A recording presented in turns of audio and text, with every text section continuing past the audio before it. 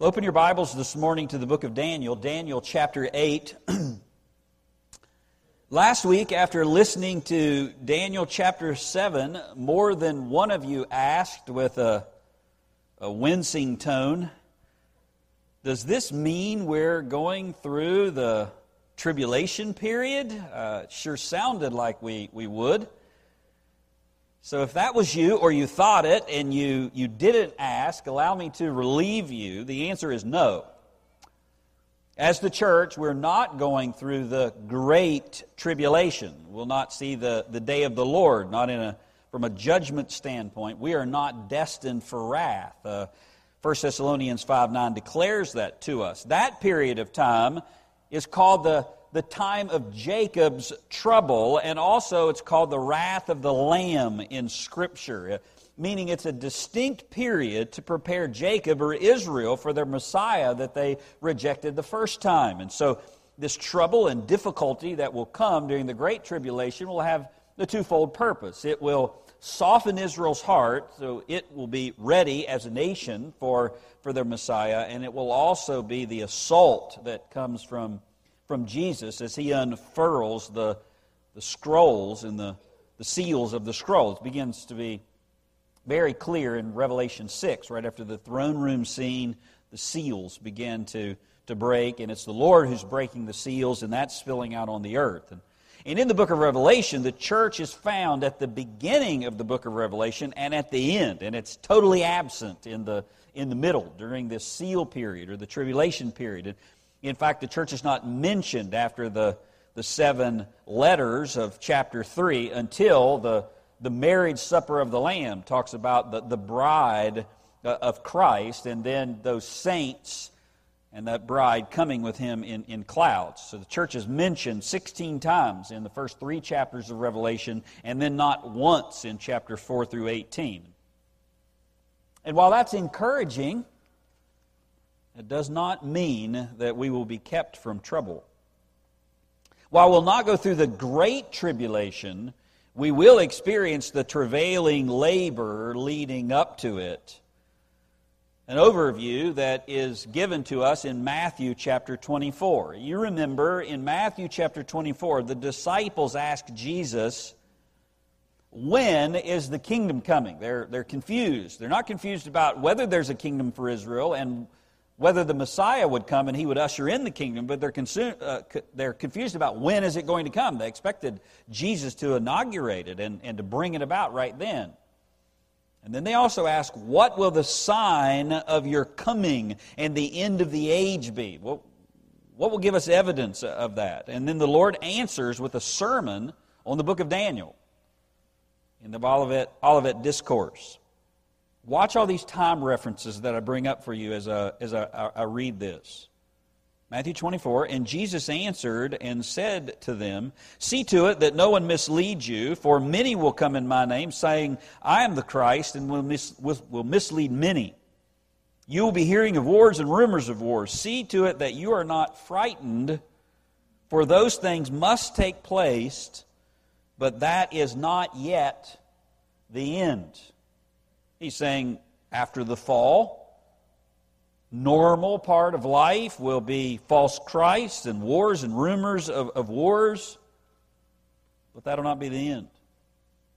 And then he says, for nation will rise against nation and kingdom against kingdom, and various places there will be famines and earthquakes, but all these things are merely the beginning of the birth pangs. And then he tells them it will get worse. In verse 9, then they will deliver you to tribulation and will kill you, and you will be hated by all nations because of my name. And at that time many will fall away and will betray one another and hate one another. Many false prophets will arise and will mislead many. This gospel of the kingdom shall be preached in the whole world as a testimony to all nations, and then the end will come. And what will the sign be that we've arrived at the end? Well, Daniel 7 happening, which is what Jesus says in verse 15.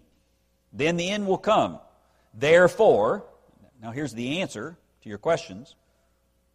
When you see the abomination of desolation which was spoken through Daniel the prophet standing in the holy place, let the reader understand, for then there will be a great tribulation, such as not occurred since the beginning of the world until now, nor ever will. The Great Tribulation is a unique period of time. But there will be throes and birth pangs that feel like it. They'll just be limited in scope. And those will come prior to it. We'll not face the day of the Lord, but we need the lessons of Daniel to endure the pregnancy that leads up to it. And the future saints will need the book of Daniel for the actual birth. So after giving us this end times overview, these four kingdoms in chapter 7, Daniel now turns to something in the future that will be very hard for Israel, but it's not the end. He finishes out this historical section of the book in chapter 7, outlining these four beastly kingdoms that will rise on the earth, and he sees them kind of like four mountains. He's able to just see across the peaks, but he can't see in the valleys.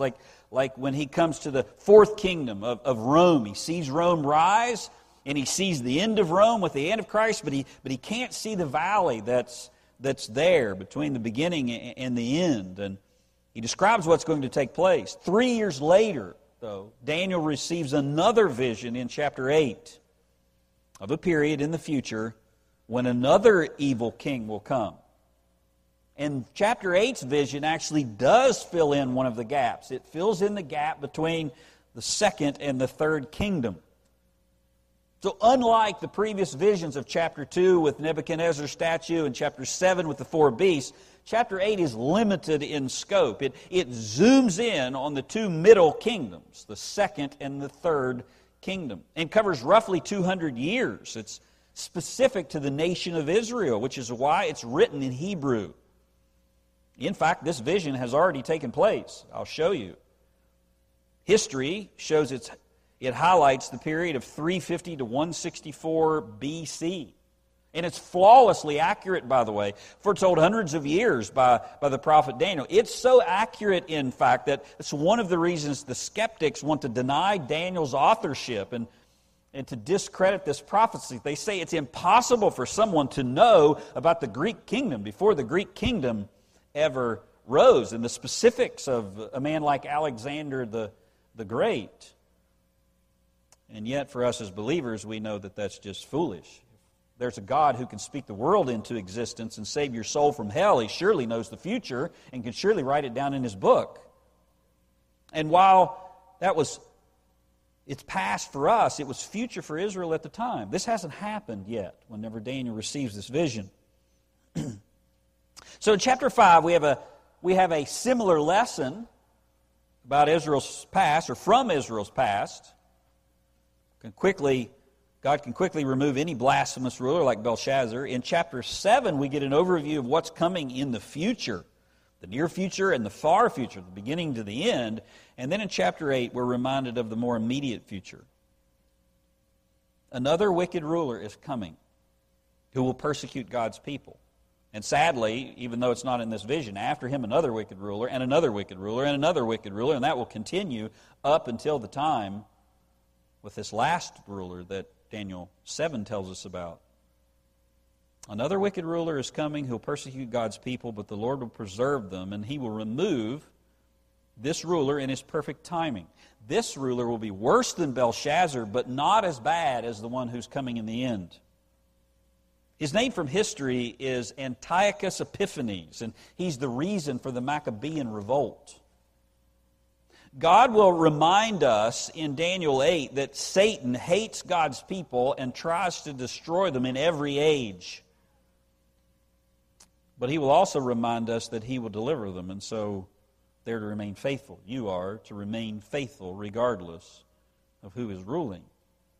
And there have been many periods in history when evil seems to have been devouring God's people, God's elect, and those weren't the end times, even though people may have thought that they were. I mean, as early as Genesis 11, the Tower of Babel was a worldwide rebellion against God. I mean, think how close to the garden that is. Then you could think of Pharaoh's subjugation of Israel and the murder of tens and thousands of of Hebrew babies is another. I mean, you could point to the Assyrian exile in the north, the Babylonian destruction and captivity in the south, which Daniel describes in chapter 1. I mean, surely the people who were alive in 1936 through 1945 through thought that Hitler was ushering in the last days when he slaughtered 6 to 7 million Jews. And yet he did not, as evil as that was. And what that tells us is two things. Satan's target never changes, number one. And number two, as wicked as all of those times of dominating evil, we have no category for what's coming in the future, like what was described last week. The worst of the worst will seem like child's play compared to the day of great tribulation. And yet God will deliver His people from all of it. I mean, persecutions and sufferings are going on right now all the way around the world. Hatred and haranguing against Christians and Jews, like what happened during the Nazi reign, yet on a smaller scale, is happening this very morning. And yet God will deliver them too. And whenever the end comes, and a third of the earth will be destroyed, God will rescue His people again. And they must remain faithful even in the midst of all of that pain. That's the purposeful message of chapter 8. God is foretelling a time, even before the end, when oppression will come again. But He limits it. And that's the key. And that's the message that all believers need. God limits the time and scope of evil related to His people. He puts wickedness on a leash. He allows evil into the world. He allows wickedness in the world. And sometimes you scratch your head and say, Lord, You're God, but it looks like that evil and that wickedness went a little farther than it should. But God's still in control of it all, but it's on His leash. Specifically when it comes to believers.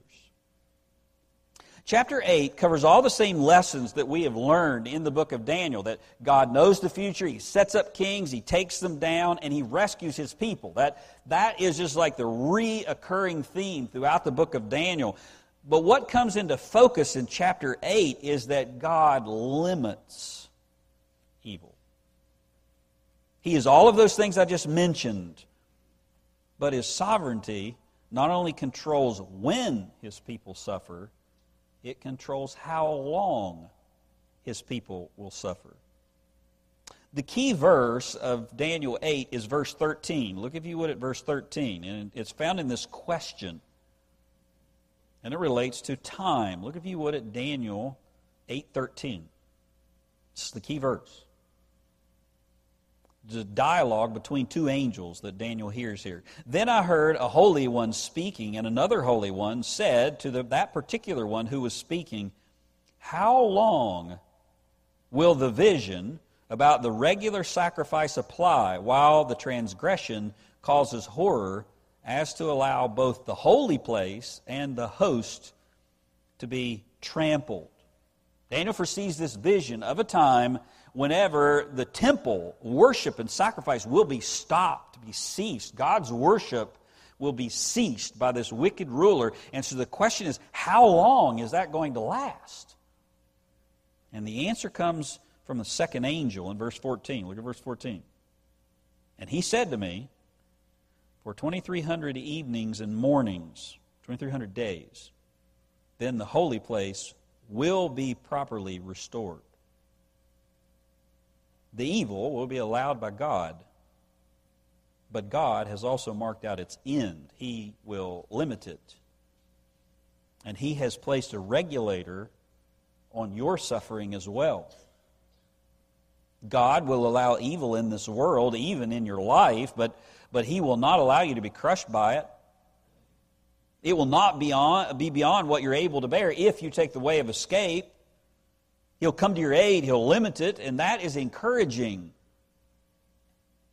It'll be dark, and there'll be times whenever you don't feel like you can take another step with the hot breath of hardship blowing in your face, and just when you think that you are without strength, He will call time, and He'll rescue you, so don't give up. Don't grow weary in well-doing. The all the world may seem against you, but the Lord is with you. And when God is on your side, as it said, you're always in the majority. But for unbelievers, it's the opposite. If you're not in Christ, you have no promise of any limit to your suffering. Terrifying thought. Evil people are merciless, and they are merciless to one another. It is that in life, and it's also that way in death. I think one of the worst things about hell is there's no limit. There's no conclusion to eternal suffering, and you don't get better in perdition. Don't get this idea that once people go to hell that they're going to be there. Oh, wow, I'm so dumb. I should have. And then they're going to get better. God's not there. There's no restraint there. Their heart's not converted. I mean, they're just going to grow worse and worse. I mean, just read Luke 16. It describes that. So people outside of Christ go from a merciless world with unrestrained suffering to a hopeless eternity with an unlimited amount that never ends. The Lord is everywhere in Daniel chapter 8, but He's presented behind the scenes, just like His control of evil. Chapter 8, this whole chapter is filled with what's called divine passives, which is a verb in the passive voice that describes God's action. Does it in a respectful way. It shows He's behind the scenes. He's the ultimate cause. And so when Daniel talks about these things, he's declaring that God is directing the orchestra, everything that's happening here. Like in verse 1, when he says, a vision appeared to me. It's a divine passive. God is the one who gave Daniel the vision. When he says in verse 8, the great horn was broken, speaking of Alexander the Great, it means that God is the one who took down Alexander the Great. In verse 12, when it says the host was given over to the horn together with the regular burnt offerings, he's really saying that because of Israel's wickedness, God gave His people over to the small horn. And in verse 14, our theme verse, to the answer of the question, how long, it says the sanctuary will be restored to its rightful state, meaning God is the one who will restore His temple. And finally in verse 25, when this evil king that's described in chapter 8 is broken, it says he's broken without human hands. It's God who's the one who will break him. The Lord's the one who's working behind the scenes. He's working behind the scenes in your life today. You say, I don't see Him. He's there. And while the angel Gabriel explains the vision to Daniel, it's God's voice that orders him to do so.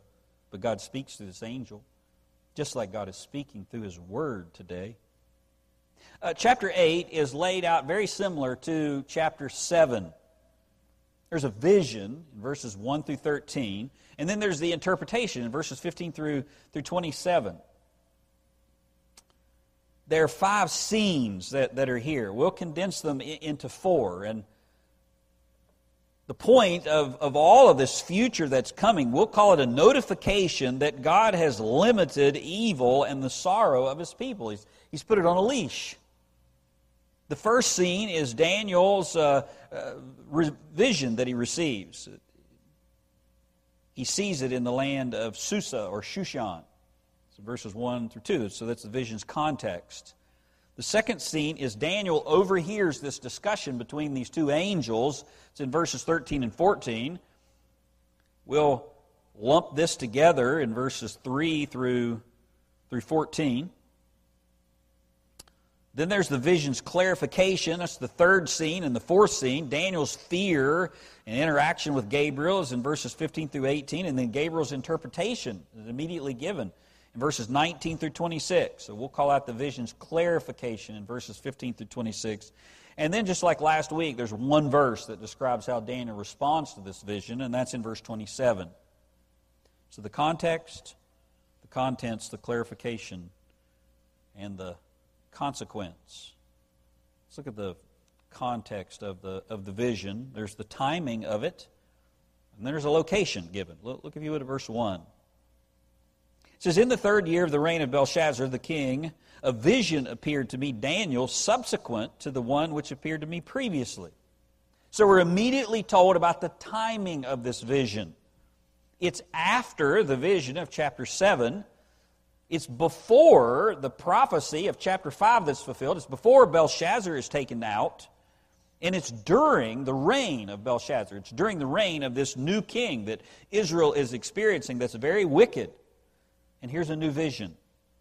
So like before, it's a vision, not a dream. It's interactive. You'll see Daniel speaking there and listening to the angels. He even falls into a deep sleep like Abram at one point. And we're told that this vision comes 3 years after the first one was received, meaning it follows chapter 7, in the 3rd year of Belshazzar, which is really when Belshazzar's colors begin to come out, after he takes the throne. You'll recall back in chapter 5 that Belshazzar was a co-regent. Nebuchadnezzar reigned for 43 years, and he died, and he was replaced by a number of successors. His son, evil Merodach, ruled for only 2 years. He ruled about like his name sounds, and he's assassinated by Neriglissar, who rules for 4 years, and he's succeeded by his son, Labashai Marduk, and he only rules for 2 months. And then there's a group of assassins and collaborators, and they appoint their own king named Nabonidus to Babylon's throne. Nabonidus marries Nebuchadnezzar's daughter, and he has a son named Belshazzar who reigns for 14 years. But because of some geopolitical changes, he leaves Belshazzar in charge of Babylon, and he goes to another part of the Persian, or another part of the empire because of Persia's rising, and establishes a palace there. And the reason we get this vision is because Belshazzar is now, his heart's manifesting. And it's troubling to the Jews who are under him. So chapter 7 was an overview about this final empire, the last king that would arise at the end of the age. It's written in Aramaic because it affects everybody. It's a general language of the day. This vision is written in Hebrew because it's specific to God's people. It's an encouragement to them. It was given when Belshazzar is seated in power because he's a God-hater. And very different from the previous rulers. And it's for them to look up. They'll be reminded. I mean, if you recall, Nebuchadnezzar, although he was a pagan, praised God, the God of Daniel, and was likely converted by the time he dies. And so there is a new Pharaoh that rises, who knew not Joseph, if you will. And so God reminds his people that he's aware, that he's a great deliverer. Hasn't the Lord done that for you at times? When things in your life change, you're facing something difficult, you wake up one morning and everything looks like a normal day, but by the end of that day, everything's been changed, it's been transformed. And the Lord reminds you that He hasn't changed, even in the midst of things like that. He doesn't tell you something new whenever He reminds you of those things. He reminds you of something that you already know, but now you need to hear it again because you're facing the trouble. Israel knew that God was a deliverer, but He's reminding them again. He's reminding you things in those times like, I will never leave you nor forsake you. I am faithful even when you're unfaithful because I cannot deny myself. Things like I am merciful in judgment. I forgive the broken and contrite. Thank God for reminders. Amen? There's also a specific reason, though, that He gives the location of this vision. Look, if you would, at verse 2. I looked in the vision, and while I was looking, I was in the citadel of Susa, or Shushan, which is in the province of Elam. And I looked in the vision, and I myself was beside the Ulai Canal. So Daniel says he is either in the city of Susa whenever he receives this vision, or more likely, in the vision, he's transported to this city. The text could indicate either, but I think it's the latter for the reason I'm going to explain to you. Susa, or Shushan, is a fortress city located about 220 miles east of Babylon, and its capital was Elam. It's modern-day Iran, Persia. And it was used as a winter palace by the Persian kings. Darius loved it so much when he came along, he made it his administrative capital. You may know of this city, Shushan or Susa, because of a famous stone that was found there by French archaeologists in 1901. Whenever they were excavating the city walls, they discovered the Code of Hammurabi, which is located in the Louvre in Paris today. The original, you can go look at it. You might also remember this city from Scripture. Both Esther and Nehemiah lived in Shushan, so it's well known. And the canal of Ulai was a wide waterway northeast of the city. And you listen to that and you read that detail there and you think, so what? I mean, how does that help me live my life? Why such precise detail that seems to have nothing to do with the vision? Well, there's the error. In fact, it does. Daniel sees this vision in Susa because that was considered the seat of the Persian Empire. And so Daniel is taken from Babylon, since this vision doesn't deal with the first kingdom, and he's taken to the center of the Medo-Persian world, and he's given a vision about that empire, the second and the third, which is the Grecian Empire. And we're told exactly who these two kingdoms are later in the chapter. The ram is the Medo-Persian kingdom, and the goat is the Greek kingdom. And so this detail is very purposeful. He's getting a vision in the place where these two kingdoms are going, one's going to rise and then they're going to clash. But I would remind you, the reason that detail like this is in the Bible is beyond just orientation. It shows us the accuracy of God's Word. Before calling us to trust in the accuracy of His promise, God proves to us the accuracy of His writings. I mean, don't think the historical portions of the Bible are just like throwaway details, or things like the literal nature of Genesis 1 are okay to waffle on. I mean, does it really matter that Genesis 1 says that God spoke the world into existence in 6 literal 24-hour days? I mean, what does that have to do with salvation? I mean, can't you just forget that as long as you believe that Jesus is the Christ and He came into the world to save you of your sins? I mean, why does it matter? And if Daniel's description of the city of Susa is accurate and pertains to the visions, I mean, who cares? I want to know what the vision means. It's because if those details about Genesis 1 and the city of Shushan are wrong, it leaves you to wonder, how can you trust the rest of the book? That's exactly why skeptics attack things like a literal Genesis. They know as a Christian you're not going to deny the blood of Christ or salvation by faith alone, and so they chip away at other things, the foundational things that don't seem to matter but do. Like when they say that there was no Babylonian king named Belshazzar until his name was dug out of the dirt hundreds of years later. I mean, the Bible does not cover every portion of history because it doesn't intend to, but the portions it does cover, they're just as inerrant as the gospel passages. They matter. And so do the contents of the vision. They matter for God's people. These contents here.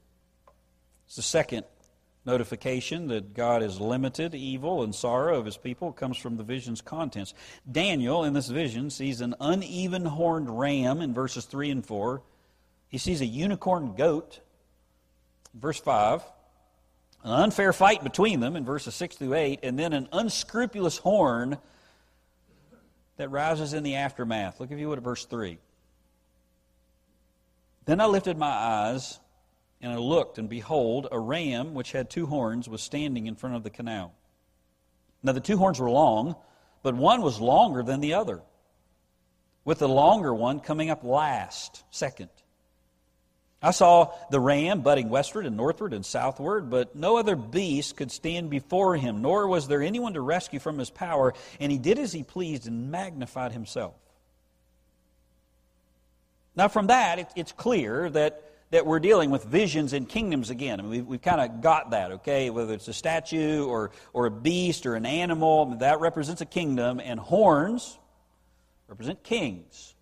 It's consistent through the book of Daniel. So we kind of get that with this vision. But unlike chapter 2 and 7, which dealt with all 4 kingdoms, chapter 8 only deals with 2. It says nothing about the first kingdom of Babylon or the last kingdom of Rome. It focuses on the middle 2. The first kingdom is Medo-Persia. This ram is described here as having 2 uneven horns. And it's charging in all directions, conquering.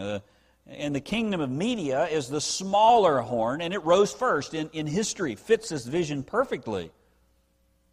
And then the kingdom of Persia conquered it, assumed it into its empire, so it's one animal with 2 horns, one that comes up first and another one that comes up second. The second one's longer because Persia is more dominant, and then together this ram dominates the world. Babylon fell to the west. We've already read that in chapter 5. With Belshazzar falling in the night, and in the north it conquers Armenia, in the south Egypt and Ethiopia. But as strong as this ram is, another animal, even swifter, comes on the scene. Look, if you would, at verse 5. It says, "While I was observing, behold, a male goat was coming from the west over the surface of the whole earth without touching the ground. And the goat had a conspicuous horn between his eyes. And he came up to the ram that had the 2 horns, and which I had seen standing in front of the canal, and rushed at him with his mighty wrath. I saw him come beside the ram, and he was enraged with him, and he struck the ram and shattered his 2 horns. And the ram had no strength to withstand him. So he hurled him to the ground and trampled on him, and there was none to rescue the ram from his power, the power of the goat." So Daniel is watching, and he sees what is identified by the angel later in the interpretation as the kingdom of Greece, described as a swift goat. The goat is hard-charging and fast. It seems like it doesn't even touch the ground as this goat sweeps across the land. It just moves with just rapid pace. And in the center of this goat's head is a single horn. So it's a unicorn goat, meaning there's one specific ruler of this kingdom. And that describes the kingdom of Greece and Alexander the Great to a T. Just 20 years old when Alexander the Great assumed the throne from his father Philip. And by age 30, he had carved out one of the largest empires the world has ever seen. It spanned from Greece all the way to India and everything around in 10 short years. I mean, no wonder he's described here that the goat looks like it's flying. It's unprecedented. He was undefeated in battle and stands as one of history's most successful military commanders. But he was a man. And so because of his lengthy war campaigns, once they started, they didn't stop, and his wounds from them, and licentious living, Alexander dies at 33, assumes the throne at 20, and he's dead by 33 after carving out this great empire. And when he died, his kingdom was divided into 4 parts, distributed amongst his generals. Each ruled.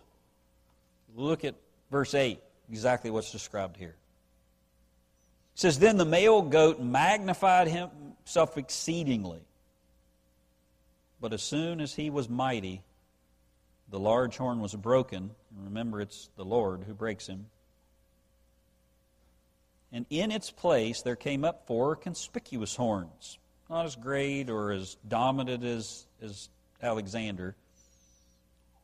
And they're toward the 4 winds of heaven. They're scattered to the 4 corners of the empire, not in one place." But all of that description about those 2 kingdoms, the ram and the goat, and it's just a prelude to the point of the chapter. And after the unfair fight, now you have this unscrupulous horn. Look, if you would, at verse 9. "So out of one of them came a 4th, rather small horn." So out of one of the 4 generals comes this little horn, this small horn, who grew exceedingly great toward the south, toward the east, and watch this, toward the beautiful land, which is a reference to the promised land, Israel. "Whoever this is, he has particular concern, particular focus on Israel. Verse 10, and it grew up to the host of heaven and caused some of the stars to fall to the earth, and it trampled them. It's going to persecute Israel. And it even magnifies itself to be equal with the commander of the host, equal with God. Claims to be God. And it removed the regular sacrifice from him, and the place of his sanctuary was thrown down. Whenever this happens, the temple is going to be shut down. Worship is going to cease. And Daniel's main thrust in this whole chapter is about this other horn that will arise, and he'll do really bad things to the saints. Verse 9 actually skips over 150 years. After Alexander and the 4 generals, there's wrangling between them, between the Syrian Seleucids and the Egyptian Ptolemies, and then it zooms in after 150 years on this final king called a small horn, whose attention is focused on the beautiful land, meaning Israel. It's very clear that this is a different horn from chapter 7. The little horn from chapter 7, you remember, comes out of the 4th kingdom. He's the Antichrist. And that little horn comes out of 10 kings. You remember there are 10 kings in chapter 7? The little horn comes, he dominates 3, and then he assumes all of them, leads all the 10 horns. But this horn doesn't come out of the 4th kingdom, it comes out of the 3rd kingdom, out of the kingdom of Greece. So this is brand new information, speaking about a brand new threat with an age-old plan. Persecute God's people. And this will come at some point prior to the last kingdom. And similarities between the 2 horns, the horn of chapter 7 and the horn of chapter 8, because the similarities are because they have the same master. Satan's a one-trick pony. He hates God's people, and he'll do everything he can to destroy God's name and those people that God loves. This small horn in history, he has a name. It was Antiochus Epiphanes, and he ruled from 175 to 164 B.C. Epiphanes was the nickname that he gave himself, which means a manifestation of God. He believed that he was a manifestation of God, just as verse 12 says. He rose to power through bribery, so he starts small. His nephew was supposed to be the heir to the throne, but he weasels his way in, and he grows exceedingly great, and he was a heinous ruler with a particular hatred for God's people. His focus was on the land of Israel. The book of Maccabees gives an idea of how wicked he was. The Maccabean revolt describes his reign. 2 Maccabees 5:12, verse 14 says this, not scripture, but historical record. He, that's this little ruler, he ordered his soldiers to cut down without mercy everyone they encountered and butcher all who took refuge in their houses. It was a massacre of young and old. He slaughtered women and children, butchery of virgins and infants. There were 80,000 victims in the course of 3 days, 40,000 dying by violence, and as many being sold into slavery.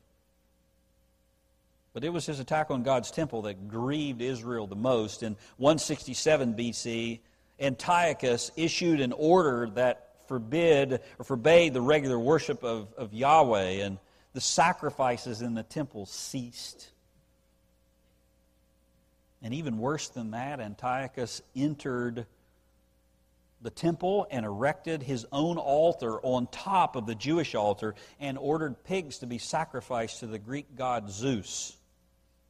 This wicked king didn't just drink from the vessels of the temple like Belshazzar. He had the audacity to go into the holiest place on earth and defile it with his own desecrating worship. And he removed all the customs of Israel and forbid them to keep God's law. He even made circumcision against the law. Can you imagine what that would feel like being a Jew? Anyone caught circumcising their children, the mother was strangled. He burned all of the scrolls of the Old Testament. He sentenced to death anybody that possessed a copy of them. It's one of the reasons they hid them. The reasons you probably have some of the scrolls that are found in the desert. He built a gymnasium in Jerusalem with all of its perversions. He required shrines for idols to be erected all over the city and for pigs to be offered on them. And he specifically stated that he would do all of that so the Jews may forget the law and revoke all ordinance of it. And you say, that's horrible. And you say, God allowed that? Yeah, God allowed that. And verse 12 tells us why God allowed that. Look at verse 12. Here's the reason that this king rises. Verse 12. And on account of the transgression, the host will be given over to the horn along with the regular sacrifice, and it will fling truth to the ground and perform its will and prosper. It was because of Israel's sin that they were given over to this horn, and it was Israel's sin that brought the ceasing of worship in God's temple. God warns life outside of the garden will have periods of evil. Don't blame Him for that. It was our sin that put us outside of the garden. Remember God's promise in His mercy, it will be limited, it will have an end. But this is coming in the future because of Israel's future unfaithfulness. And just like in chapter 1, the story about Babylon's exile, here is another moment of judgment. Now, what I'm about to say may sound counterintuitive to you, but it is scriptural and it's true. And here's the statement. One of the greatest judgments that God can bring upon you or on a nation is no judgment at all. Kind of sounds counterintuitive, doesn't it?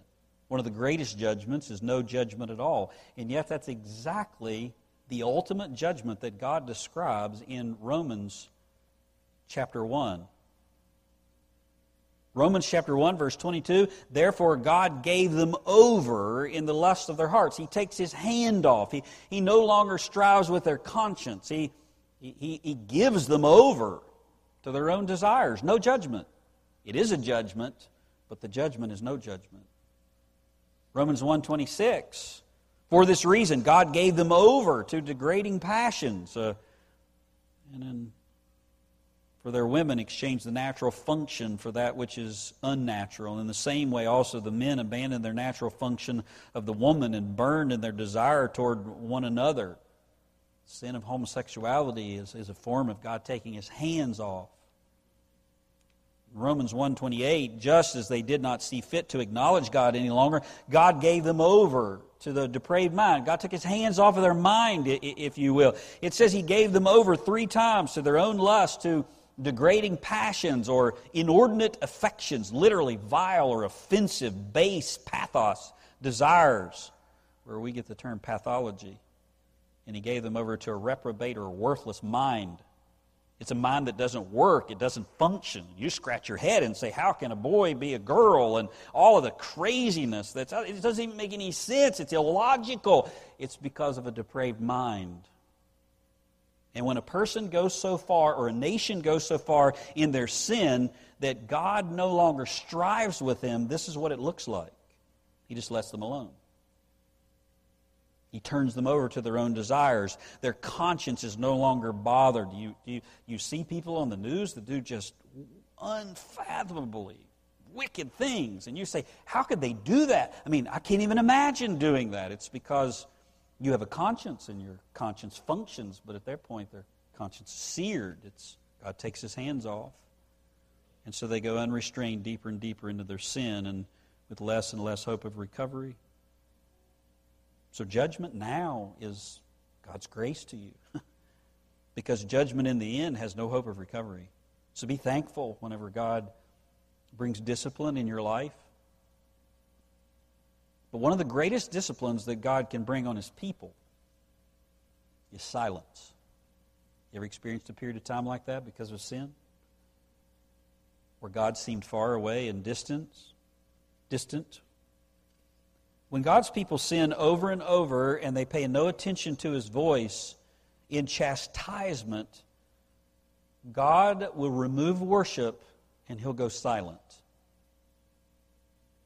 A famine of His word falls upon the land. Faithful shepherds are replaced with hirelings that fleece the sheep. The wise leaders that point to God are replaced with wicked ones that obscure God and His ways. Amos 8 is an example of this judgment in the Old Testament. Amos 8. It says, "Behold, days are coming, declares the Lord God, when I will send a famine on the land, not a famine of bread or of thirst for water, but rather for hearing the words of the Lord. People will stagger from sea to sea and from north even to the east. They will go to and fro and seek the word of the Lord, but they will not find it." An elimination of worship is the price that God's people pay for unrepentant sin. You remember what Jesus says in Matthew chapter 5, "Blessed are the pure in heart, for they shall see God." You want to see God? Have a pure heart. You want to hear from God and have fellowship with God, then confess your sin and keep a short account on it. And frankly, that description there of Amos is exactly where we are as a nation right now. We're under a form of judgment. We've turned from God. I understand that there's a difference between believers and unbelievers, and America is not a Christian nation in the sense that everybody's a Christian. But we've defiled ourselves with perversions. We've destroyed our marriages and families with self-gratification and feminism. We've turned from hearing God's word to listen to sycophant experts. We've neglected the gathering of the saints and disregarded the principle of the Sabbath. We've profaned His worship with cheap entertainment and worldly amusements, and no political leader will save us from that. We must repent.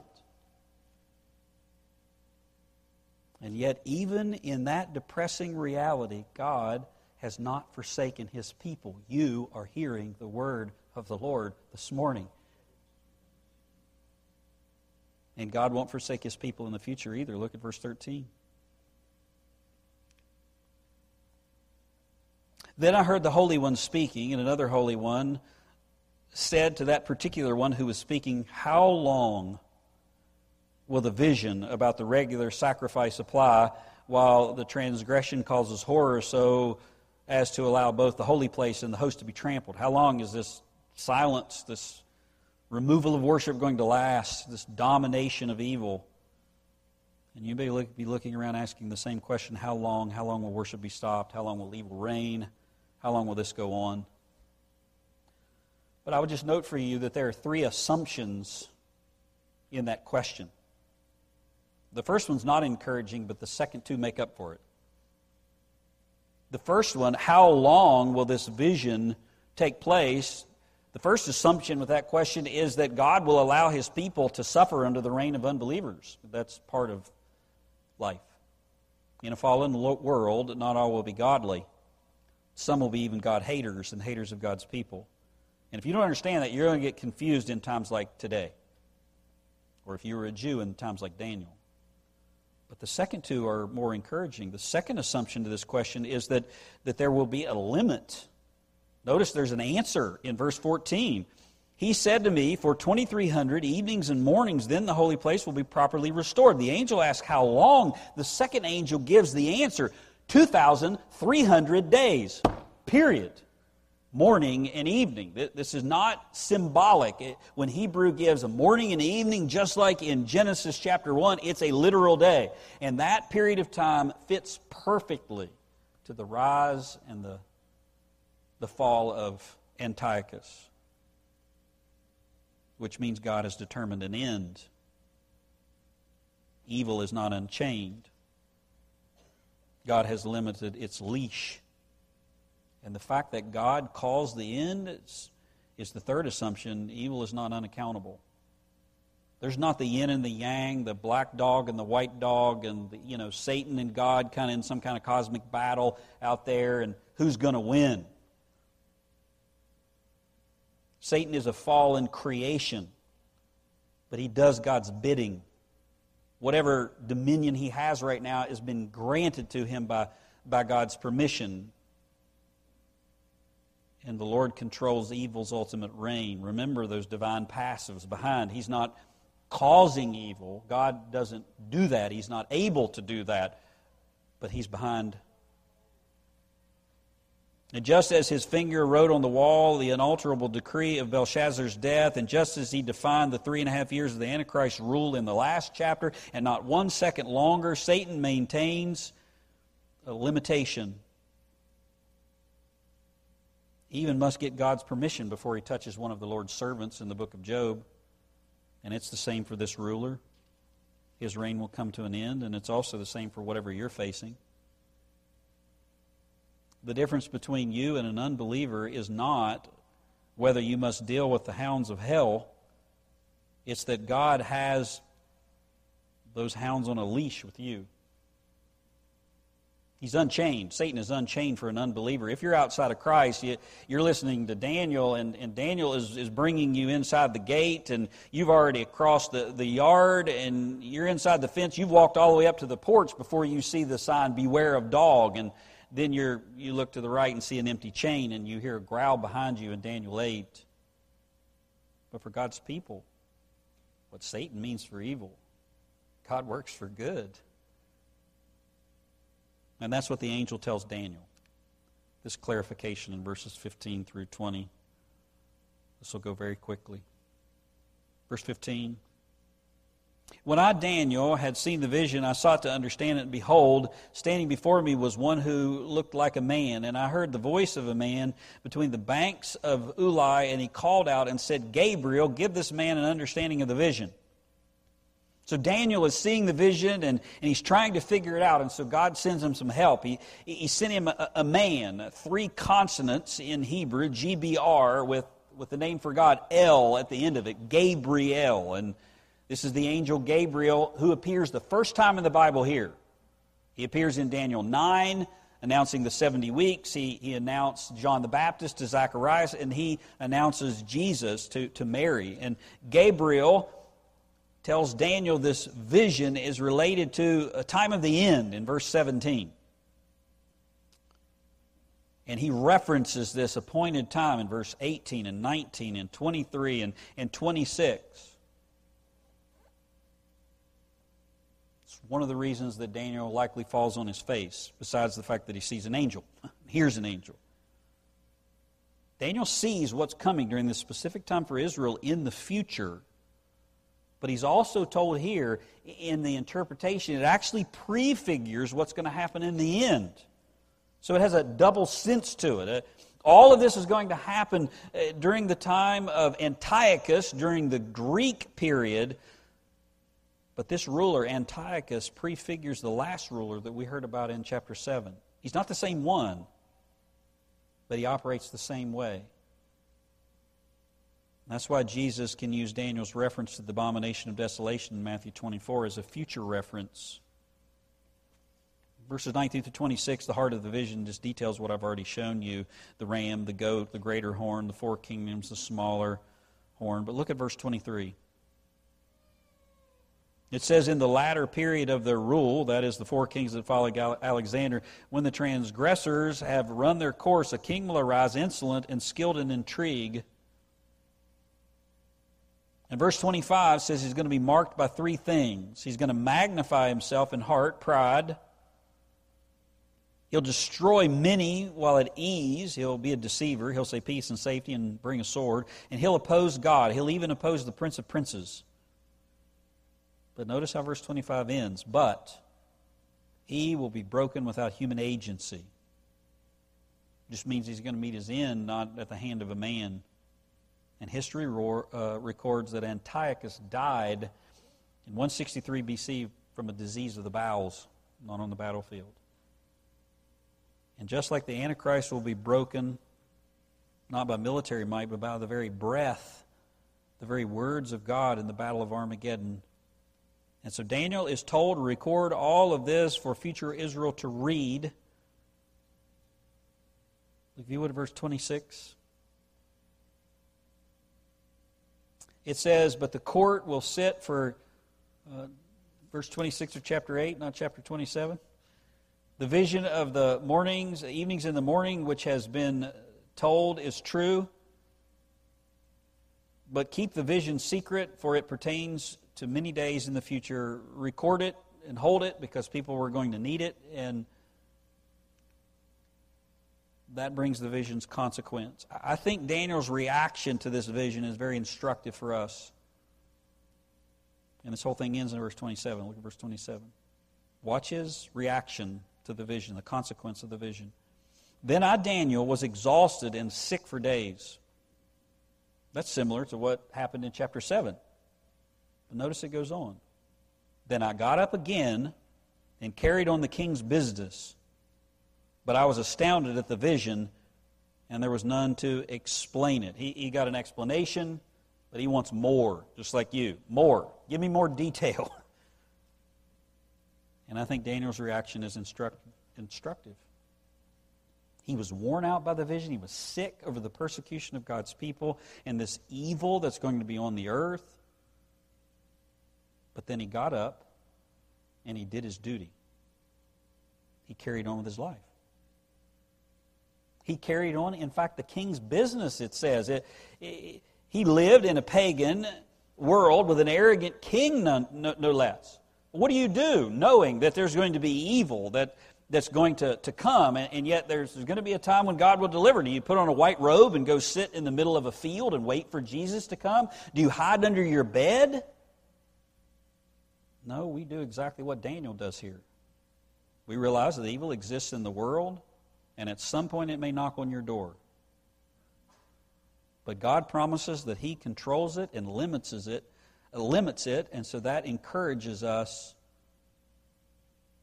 to get up and go out and live our lives.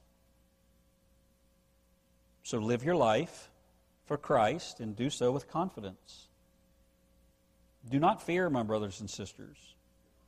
The wicked flee when no man pursues, but the righteous are bold as a lion. That doesn't mean that you're going to be free from the effects of evil, but you can have absolute confidence. And if you fear over what's coming or over what may happen, the antidote to that is God's sovereignty. All things are divine passives in your life. He's behind them all. And He may not directly cause them, but He controls them all. And there's a direct correlation in Scripture between your walk with God and your confidence. The righteous are bold as a lion. Assurance of salvation and a clear conscience are intertwined. And so if you have fear in your life, there's some unbelief that's there. And you need to turn to the sovereignty of the Lord, or maybe confession of sin. And if you're living in sin in your life and you find no peace, then maybe why you're afraid. You should expect assurance. But if you wake up every day submitted to the Master, happily obedient to Him, I know you're going to sin. I do too. You confess that. You repent of that. If you do that every day, then you'll have nothing to worry over. Isn't that exactly what Jesus says to His disciples in Matthew 7? Seek ye first the kingdom of God, and what? All these other things will be added unto you. You have no reason for anxiety, even the basics of life. And so while we have evil now and more coming on the horizon, God promises it's limited. It's on His leash. He'll use it. Your job is to trust Him and remember that and get up and then live your life. Serve the King. The King. Let's pray. Father, I thank You for Your grace, for the clarity of the book of Daniel. I am so thankful that You fill in the gaps, even when we read passages like this, which is full of symbolism. You just make so much sense of it, Lord. We look at it in depth. And I do pray, if anyone is facing trouble, evil, even this morning, that You will remind them that while these circumstances may be new to them, You haven't changed, and You'll never forsake them. And I pray for anyone who's outside of Christ that they will realize, maybe even through the consequences of their own sin, that You're merciful.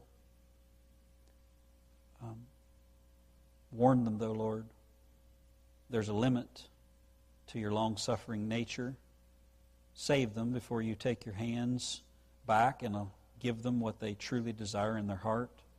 And do that for Jesus' sake, I pray in His name. Amen.